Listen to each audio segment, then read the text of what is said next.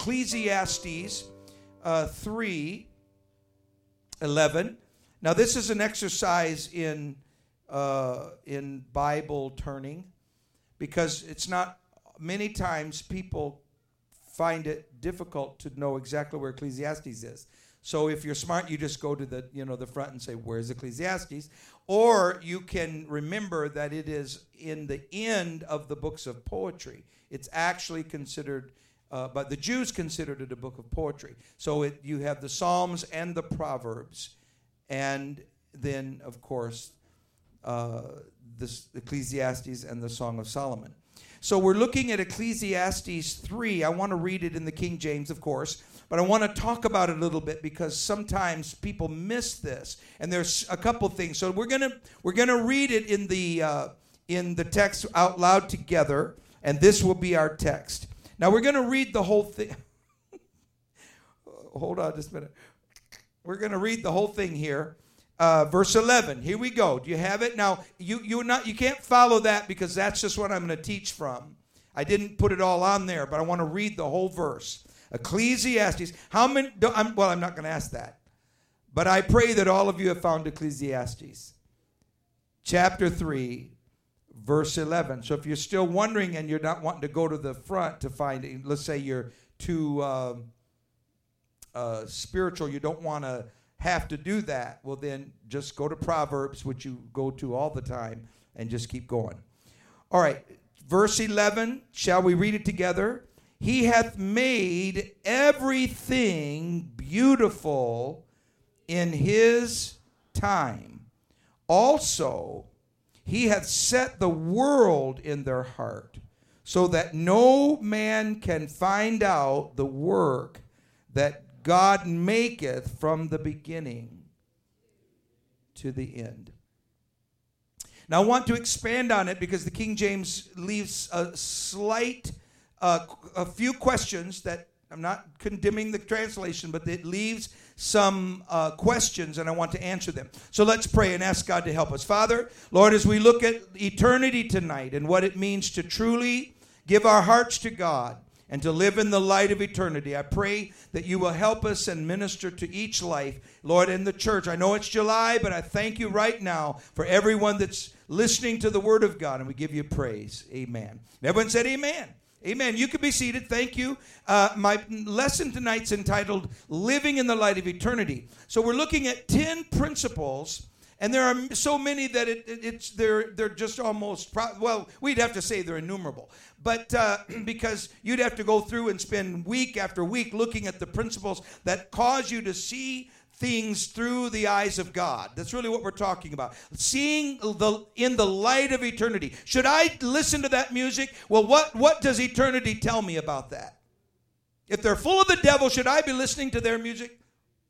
See, how am I going to live in the light of eternity? So I'm going to look at 10 principles, and I want to begin here with Ecclesiastes. Now, there are 2 or 3 things, but I want to jump in the middle. Let's see if he hath made everything. Okay, I did put the beginning. I thought I'd cut it out. He hath made everything beautiful in his time.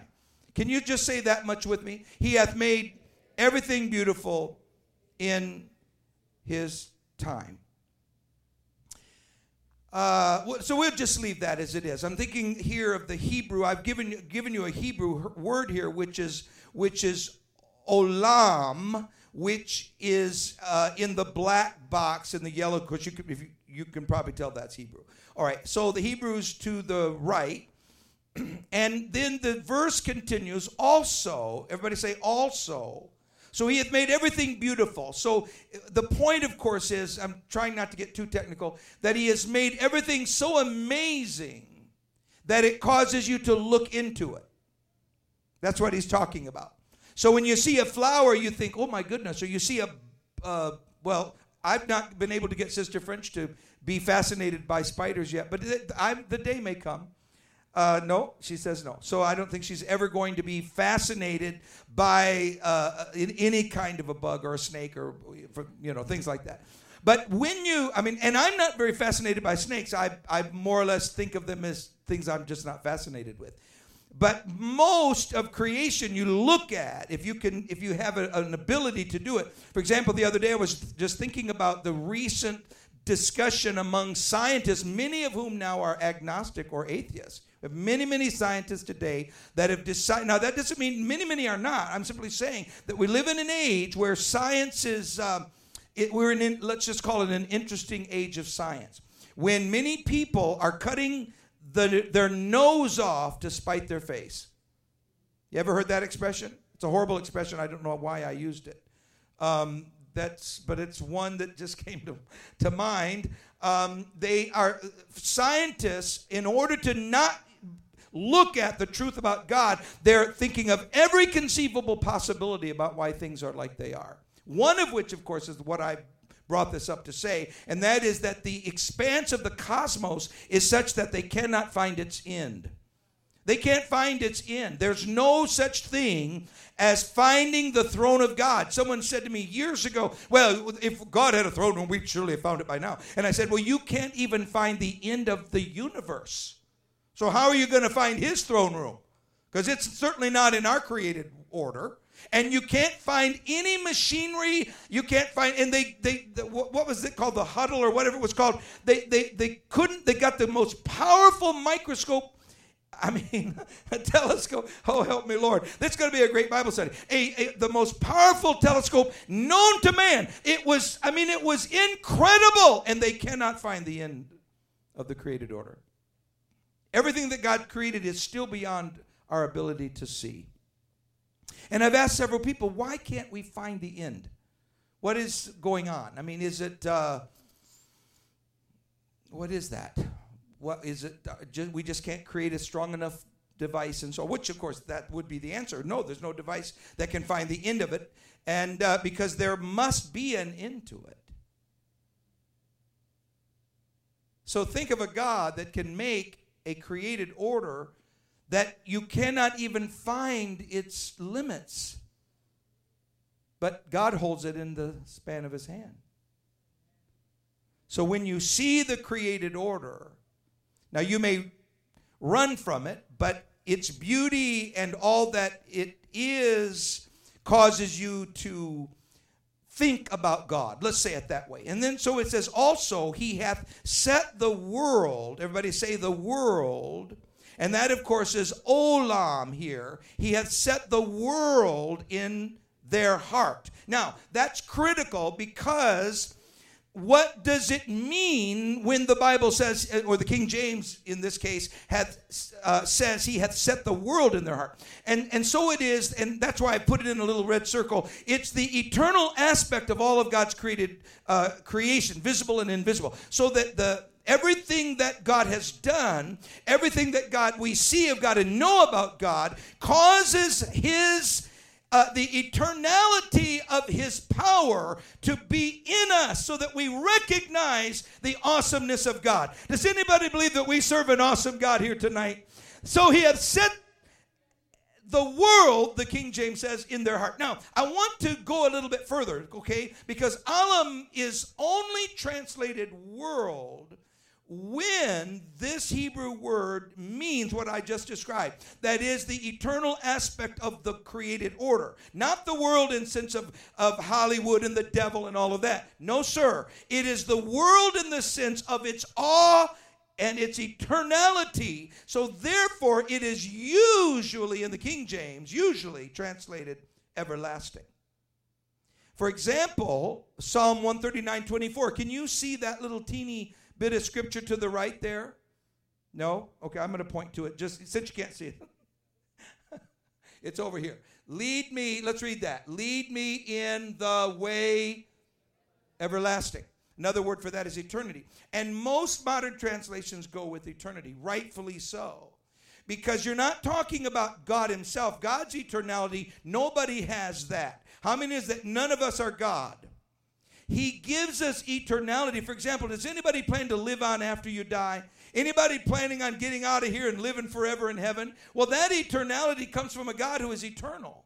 The only way I could ever be, hey, folks, look at me. You think I'm going to be eternal? You're supposed to say, of course. No, I'm just kidding. That was not the right question to ask, but nothing about this natural body is going to live forever. God has to give me eternal life, as we like to call it. And there of course, eternal, there's a very special Greek word for that, but we're looking at Hebrew, remember. So he hath set, and I'm going to give you now the ESV, which is here, which I'm doing this on purpose. He hath put eternity into man's heart. That's a very good translation. So, and by the way, ESV is the one translation of all of them, of the major translations, that stays as close to the King James. They may not admit that, but it is true. And I think they did it on purpose. I think they did it because the King James is so popular. Literally 60% of all people use it, and you can't get hardly 4 people to use the others. And so they try to stay as close to the King James, even though they're cutting scriptures out and so on. It's hard to stay close to the King James when you're cutting whole chapters out of the Bible. But other than that, it stays as close to the King James as it can. But when it translates olam as eternity, it is exactly right. He has put eternity into man's heart. That is to say that it is innate to man's heart to think about and recognize his Creator. Even though they may say, I don't believe in God, you can run from God, you can deny God, but he still is in your heart. You are still prompted by it. You are still looking around and saying, wow. Every time they say, wow, every time they see the awe of a rose, they are seeing the eternity of God. So that, now I'm going back here to the King James now, so that no man can find out the work that God maketh from the beginning to the end. Now, this "so that" here is better understood if you say, even then. In other words, even when God puts it in their heart, no man can find out the work. In other words, when God places a soul within us and our heart is given to us by God, we're made in the image of God. And even though we are filled with the awe and beauty of God, we cannot search out the greatness and the awesomeness of our God. Hallelujah. That's what this verse is saying. He's made everything so beautiful and awesome that he hath set eternity in their hearts, so that no man can find out the work that God worketh from the beginning to the end. If you began even just to try to understand a rose today, you'd probably spend most of your life. Even the scientists they cannot comprehend the bumblebee just alone. They don't know how the dinosaurs got in the earth. They think, well, that must have been trillions of years and so on. All of the contemplations causes the heart to say, wow, what's going on? What is it all about? So they say, well, I'm just like a dog. I'm going back in the dirt. We all go to the dirt. I'm just a nothing. I go back into the dirt. But they know it's not true. You say, well, you have a soul. Oh, I don't believe in souls. I don't believe in heaven. I don't believe in the future. I don't believe in eternity. So you just believe, just like a gnat on the back of a dog, that you're going to just go into the dust and that's it. Yep, that's what I believe. No, you don't. No, you don't. You know in your mind there's something very unique about what God has made in man. And you look around, you can't see any gnats building big cities. I don't know of any gnats that are building big cities. Now they seem to be getting all around Georgia, but they're not building big cities. Praise God. C.S. Lewis said, I believe in Christianity as I believe that the sun has risen, not only because I see it, which is what this verse is talking about, but because by it I see everything else. It is through the light of eternity. It's not, I don't just believe in heaven and eternity and God because I see his light, but because in the light of heaven, everything else begins to make sense. Praise God. It doesn't make sense to me that what we should live for is to murder my neighbor. That doesn't make any sense. To take drugs until you completely kill yourself. That doesn't make any sense. To smoke and drink and be vile and be filled with hatred. That doesn't make any sense. But heaven, now that makes sense to me. And that is what Lewis was trying to say. So I want to look at 10 basic principles, and we'll see if I think we can do this all in this one big sweep here. So let's begin, shall we? The first one is the longing for heaven is the light of eternity that is within us. And so we begin this question of how can I make heaven? And what is it about heaven? In fact, I've noticed a subtle shift in the last 10 years or so, that now people that do not believe in Christianity, like Hollywood stars and so people like that, who say, I don't believe in Christianity, there's a bunch of meanies. Those very people are talking about going to heaven. The most interesting thing is this latest book that they can't wait to put that on the front page, because it says all of the different religions, they'll all meet in heaven. And I told him, I said, I thought you didn't believe in heaven. Oh, I do now. We're all going to heaven. I said, well, that's a bigger deception than before. When there was no heaven, I mean, that's a horrible deception. But that's not nearly so deceptive as the thought that there is simply no criteria by which you get there. It's just another place like living in Brooklyn. No, sir, my friend. No, the very fact of the longing to be pleasing to God, the longing for heaven. Does anybody want to see Jesus here tonight? Anybody want to make heaven tonight? Praise God. Now, I'm not here to line up a set of rules and regulations. That's not the purpose of my message. I'm not the least bit ashamed of holiness. Holiness is right. It is godly. It is biblical. We ought to live by it. But I'm not here to set up a stack of rules. I'm here to tell you that heaven will be won by those that walk in his precepts. They're going to walk into heaven. They're going to see him. So the difference between the waiting virgins at the wedding, we typically think of them as the foolish virgins. That's how most people, I think, probably think of them. The waiting virgins at the wedding, the difference was that the wise were ready to wait. That's principle number one. Many people have lost their way to heaven because he didn't come soon enough for them. When they were 30, they were ready, but now that they're 40, they're not ready. Because they did not prepare to wait for his coming. Now, folks, it is as important to plan to go. That's important. But it is as important to wait for his coming as it is to plan to make the trip. They are both critical, because here's what the devil knows. If God waits long enough, or you live long enough, or whatever the circumstances may be, the devil knows that he will, if he works hard enough on some people, he will draw them from the longing of their heart. And he will trick them into thinking that longing is just a bunch of pie in the sky. There really is no heaven. I don't think it really matters. I don't think God really cares, or whatever deception it is. Let me tell you, if God said it, he meant it, and it's true. If the Bible says it's true. Every devil in hell can dance all over this universe if they want to. God's word is true. It is true. And God will stand by his word. Yes, he will. Have you ever wondered why they didn't just say to the...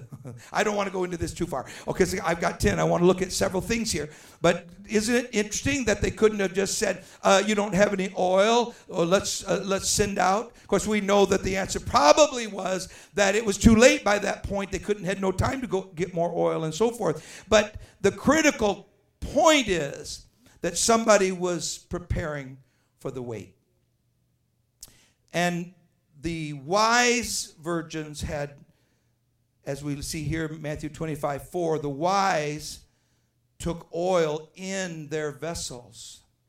Can we just lift our hands and ask the Lord to help us to make sure that we're preparing adequately with his oil in our hearts and lives? Father, you often speak of the Spirit as the oil.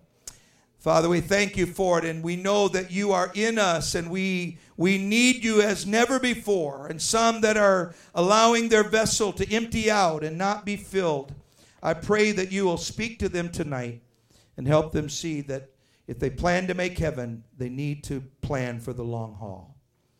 Praise God. Now, 1 Corinthians 13, for now we see through a glass, how? Darkly, notice that. Notice the King James, there's a comma after glass. For now we see through a glass darkly, but then face to face. These are two verses that follow one after the other. For now we see through a glass darkly, but then face to face. Now I know in part, but then shall I know even as also I am known. Now, I've said for many years, and I think I've spent a big chunk of my ministry saying I'm not sure what that means, how we're going to know as we're known. Because the Greek word here is a very common word where we get the word know, or it's from the word know. Everybody say know. That's a Greek word. The Greek word know is an English word now. So we say, I know. Well, you got that from the Greeks. So, but they would have said gnosis, of course, because they have to add endings to it.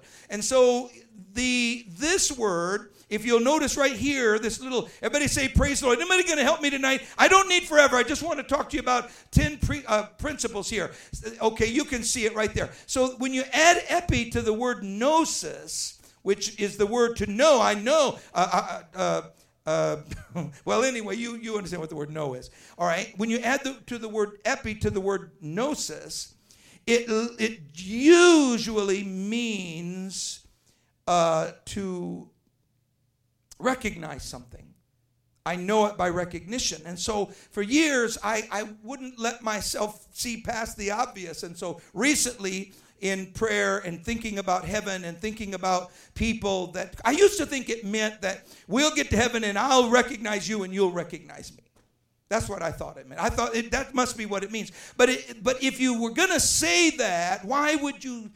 It was a kind of an odd way to speak in terms of the Greek language. So I just said, well, I remember many times being in front of a group and saying, well, I think this just means that you're going to recognize your mom when you get to heaven. I've said that so many times. And I thought that was true. I no longer understand that. That is not what, when you add epi to the word, I've been thinking about this and thinking about the way in which what the revelation is, because I don't know if anybody's sitting around saying, well, I think that my mom is Abraham Lincoln. I don't think many people are going to get to heaven and say, oh, Mom, I thought you were Abraham Lincoln.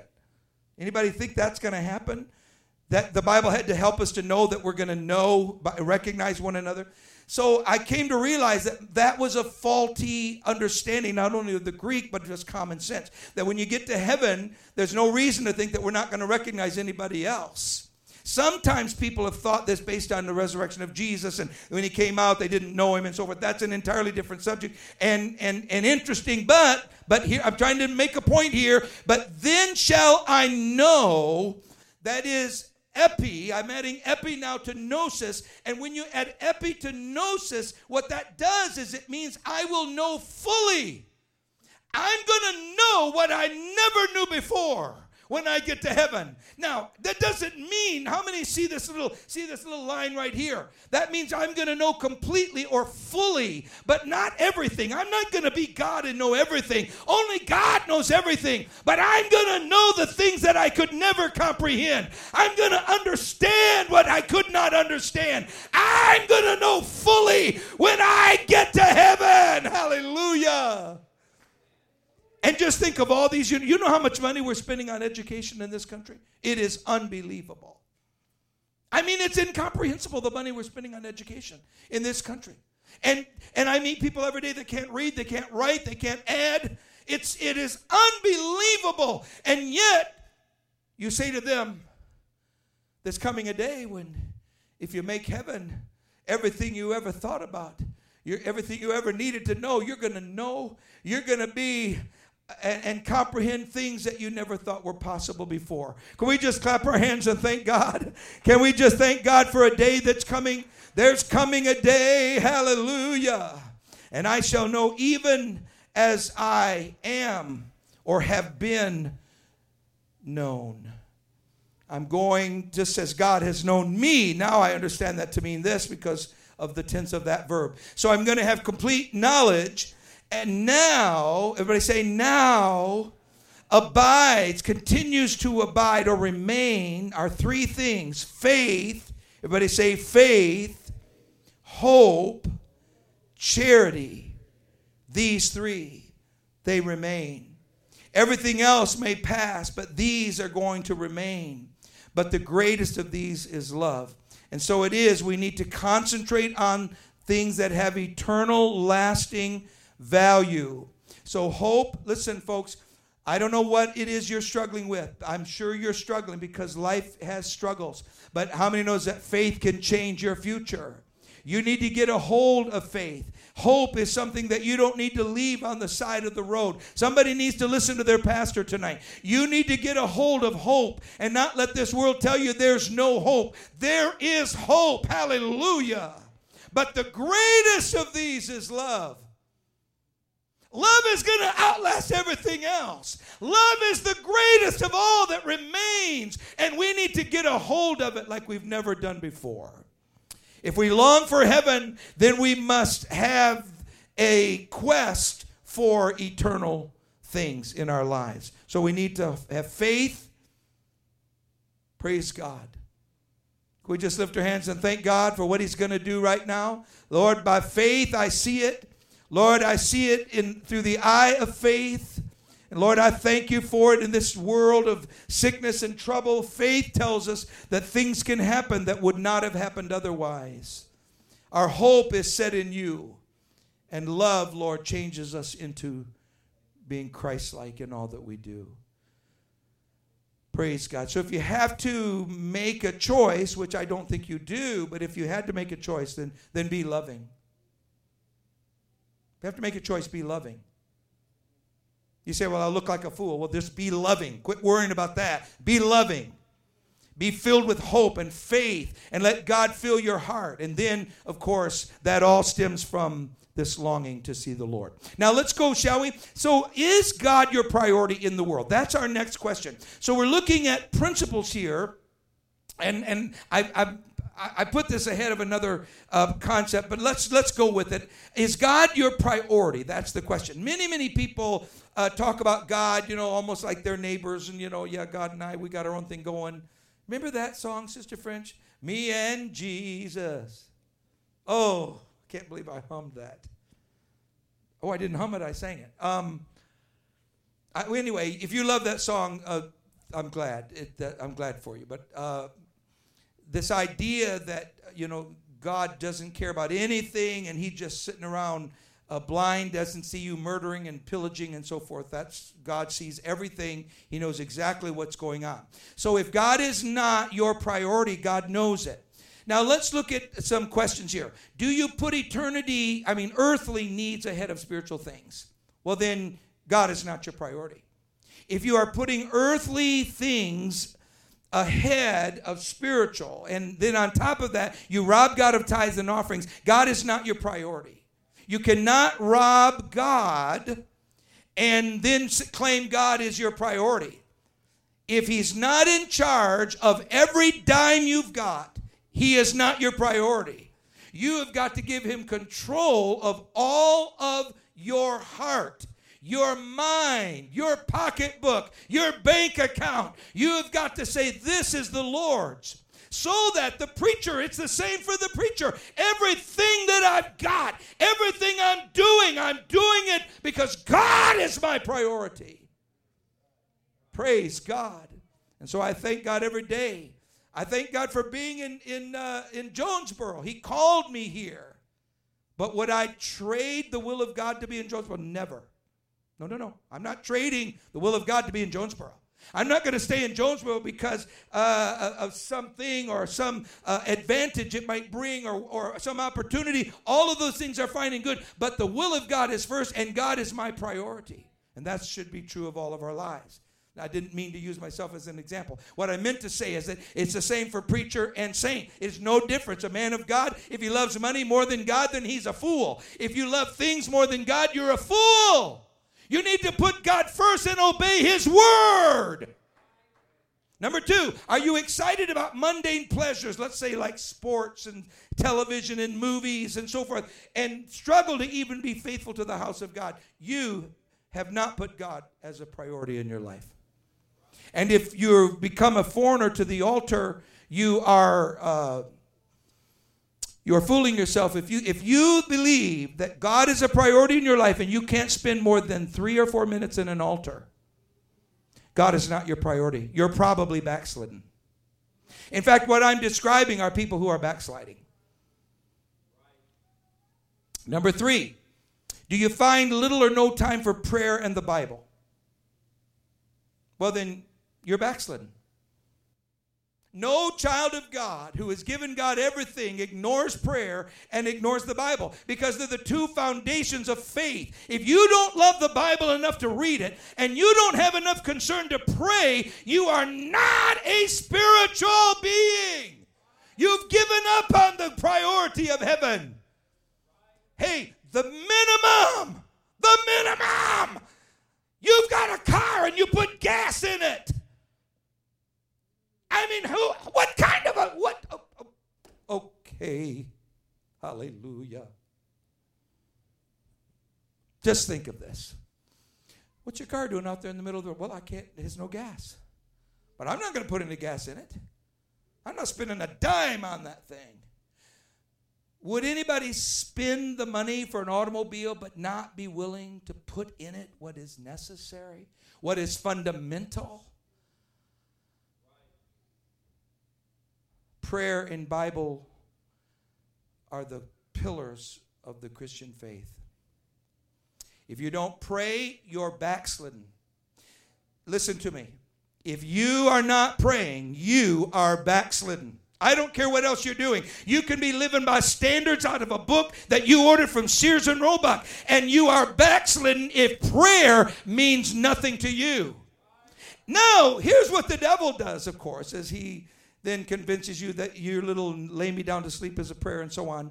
I'm not talking about whispering a little something now and then. I'm talking about prayer as a priority. First of all, how else are you communicating with God? And how are you learning about him? If his word bores you to death, then how can you even know anything about him? And then the carnal and the worldly appeals to you.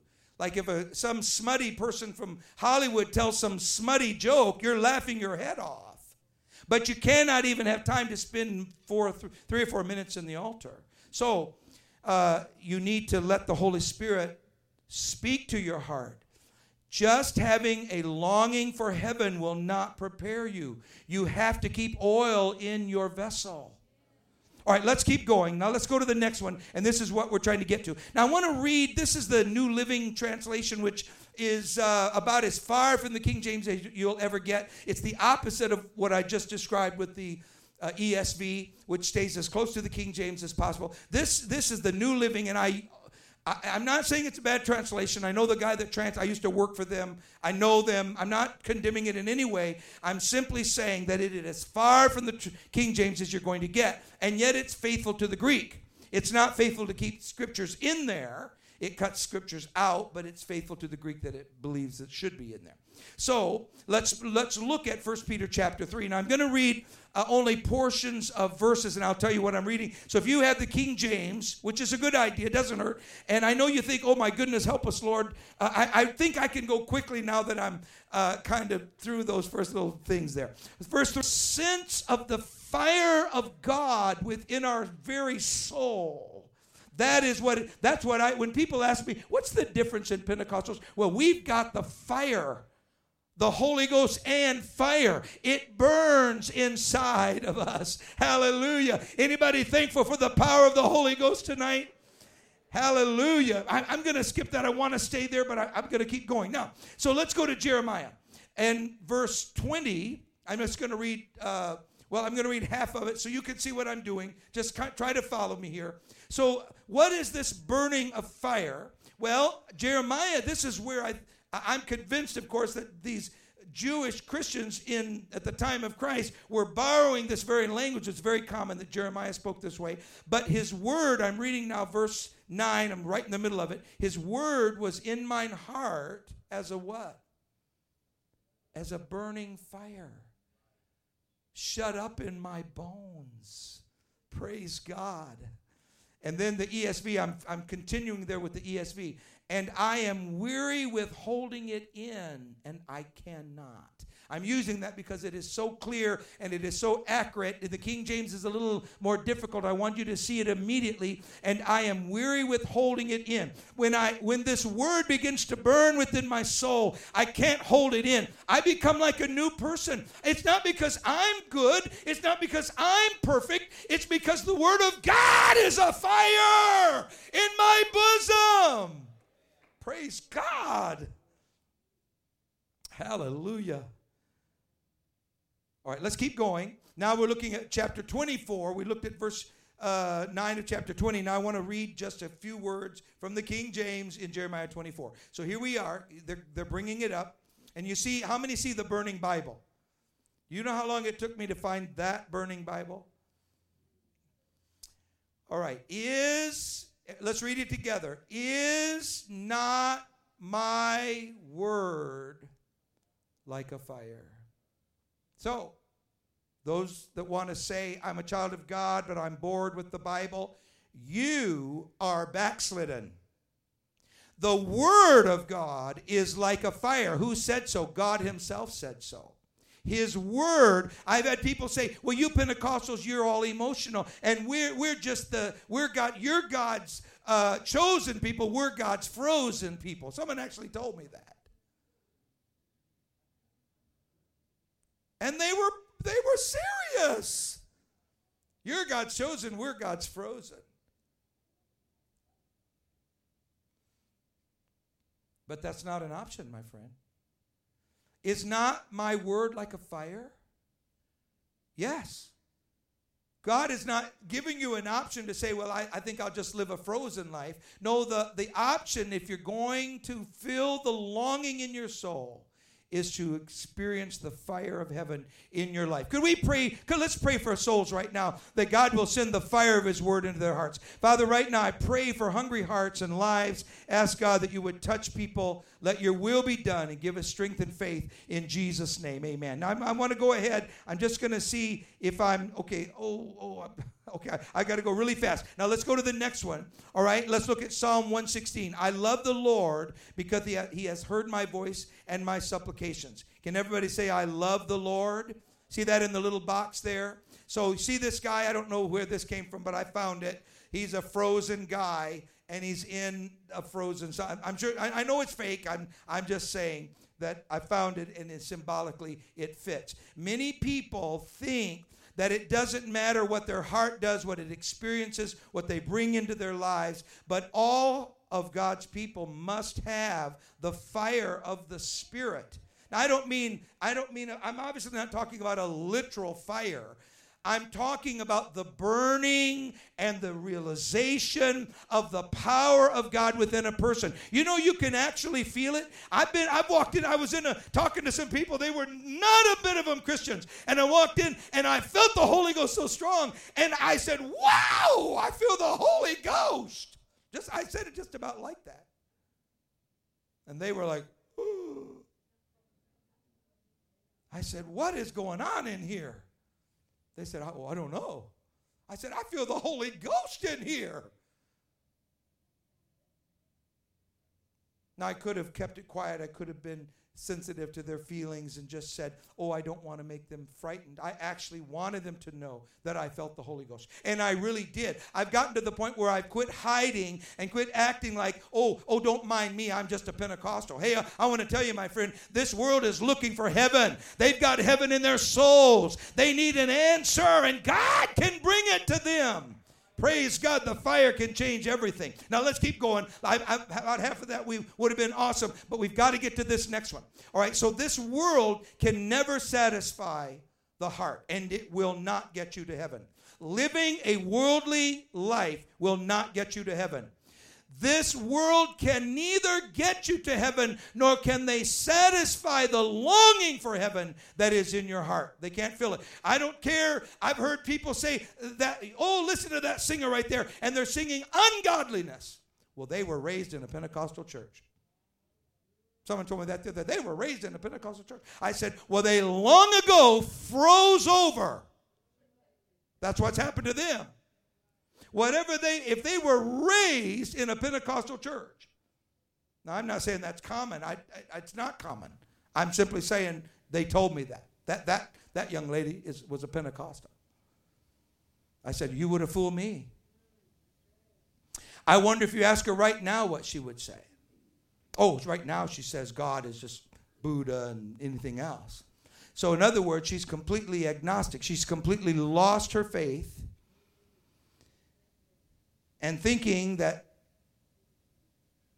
that music will substitute, because it's music, just because it's music, my friend. Now that doesn't mean they're not talented. Now some of them are not talented. But if they're talented, they're talented. But that doesn't mean because they're talented and they've got millions, or they can kick a football, that they can satisfy what the soul is longing for. They can't do it, and they never will do it. For John says, for all that is in the world. Everybody say, all that is in the world.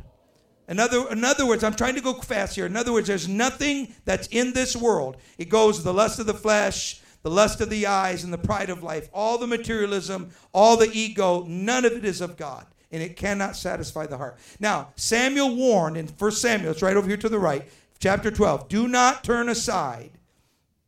I'm reading the ESV. Do not turn aside after empty things that cannot profit or deliver. And of course, they were talking about them turning to other gods. And our culture has turned to other gods. All right, let's keep going. And I think this is it. Is this the last one? All right, let's stand. Let's stand, shall we? All right, Mark chapter 12. We're to love the Lord God with what? All of our heart. Let's lift our hands and praise God. Father, we thank you. We praise you. We magnify your name. We ask you, Lord, to touch each one. Let your spirit be in us. And we give you praise. Praise God. With all of our heart, Lord. Once when the Cleveland Symphony was performing the Magic Flute by Mozart, a storm knocked the lights out in the arena where they were performing. Just went black. But they knew the music so perfectly that they completed the performance without a single error in complete darkness. That's why it has to be in your heart, my friend. It can't just be something you come to church and somebody says you're this or that, and no, it's got to be in your heart.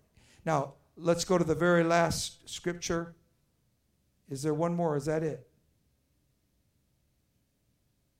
I can't get this to work.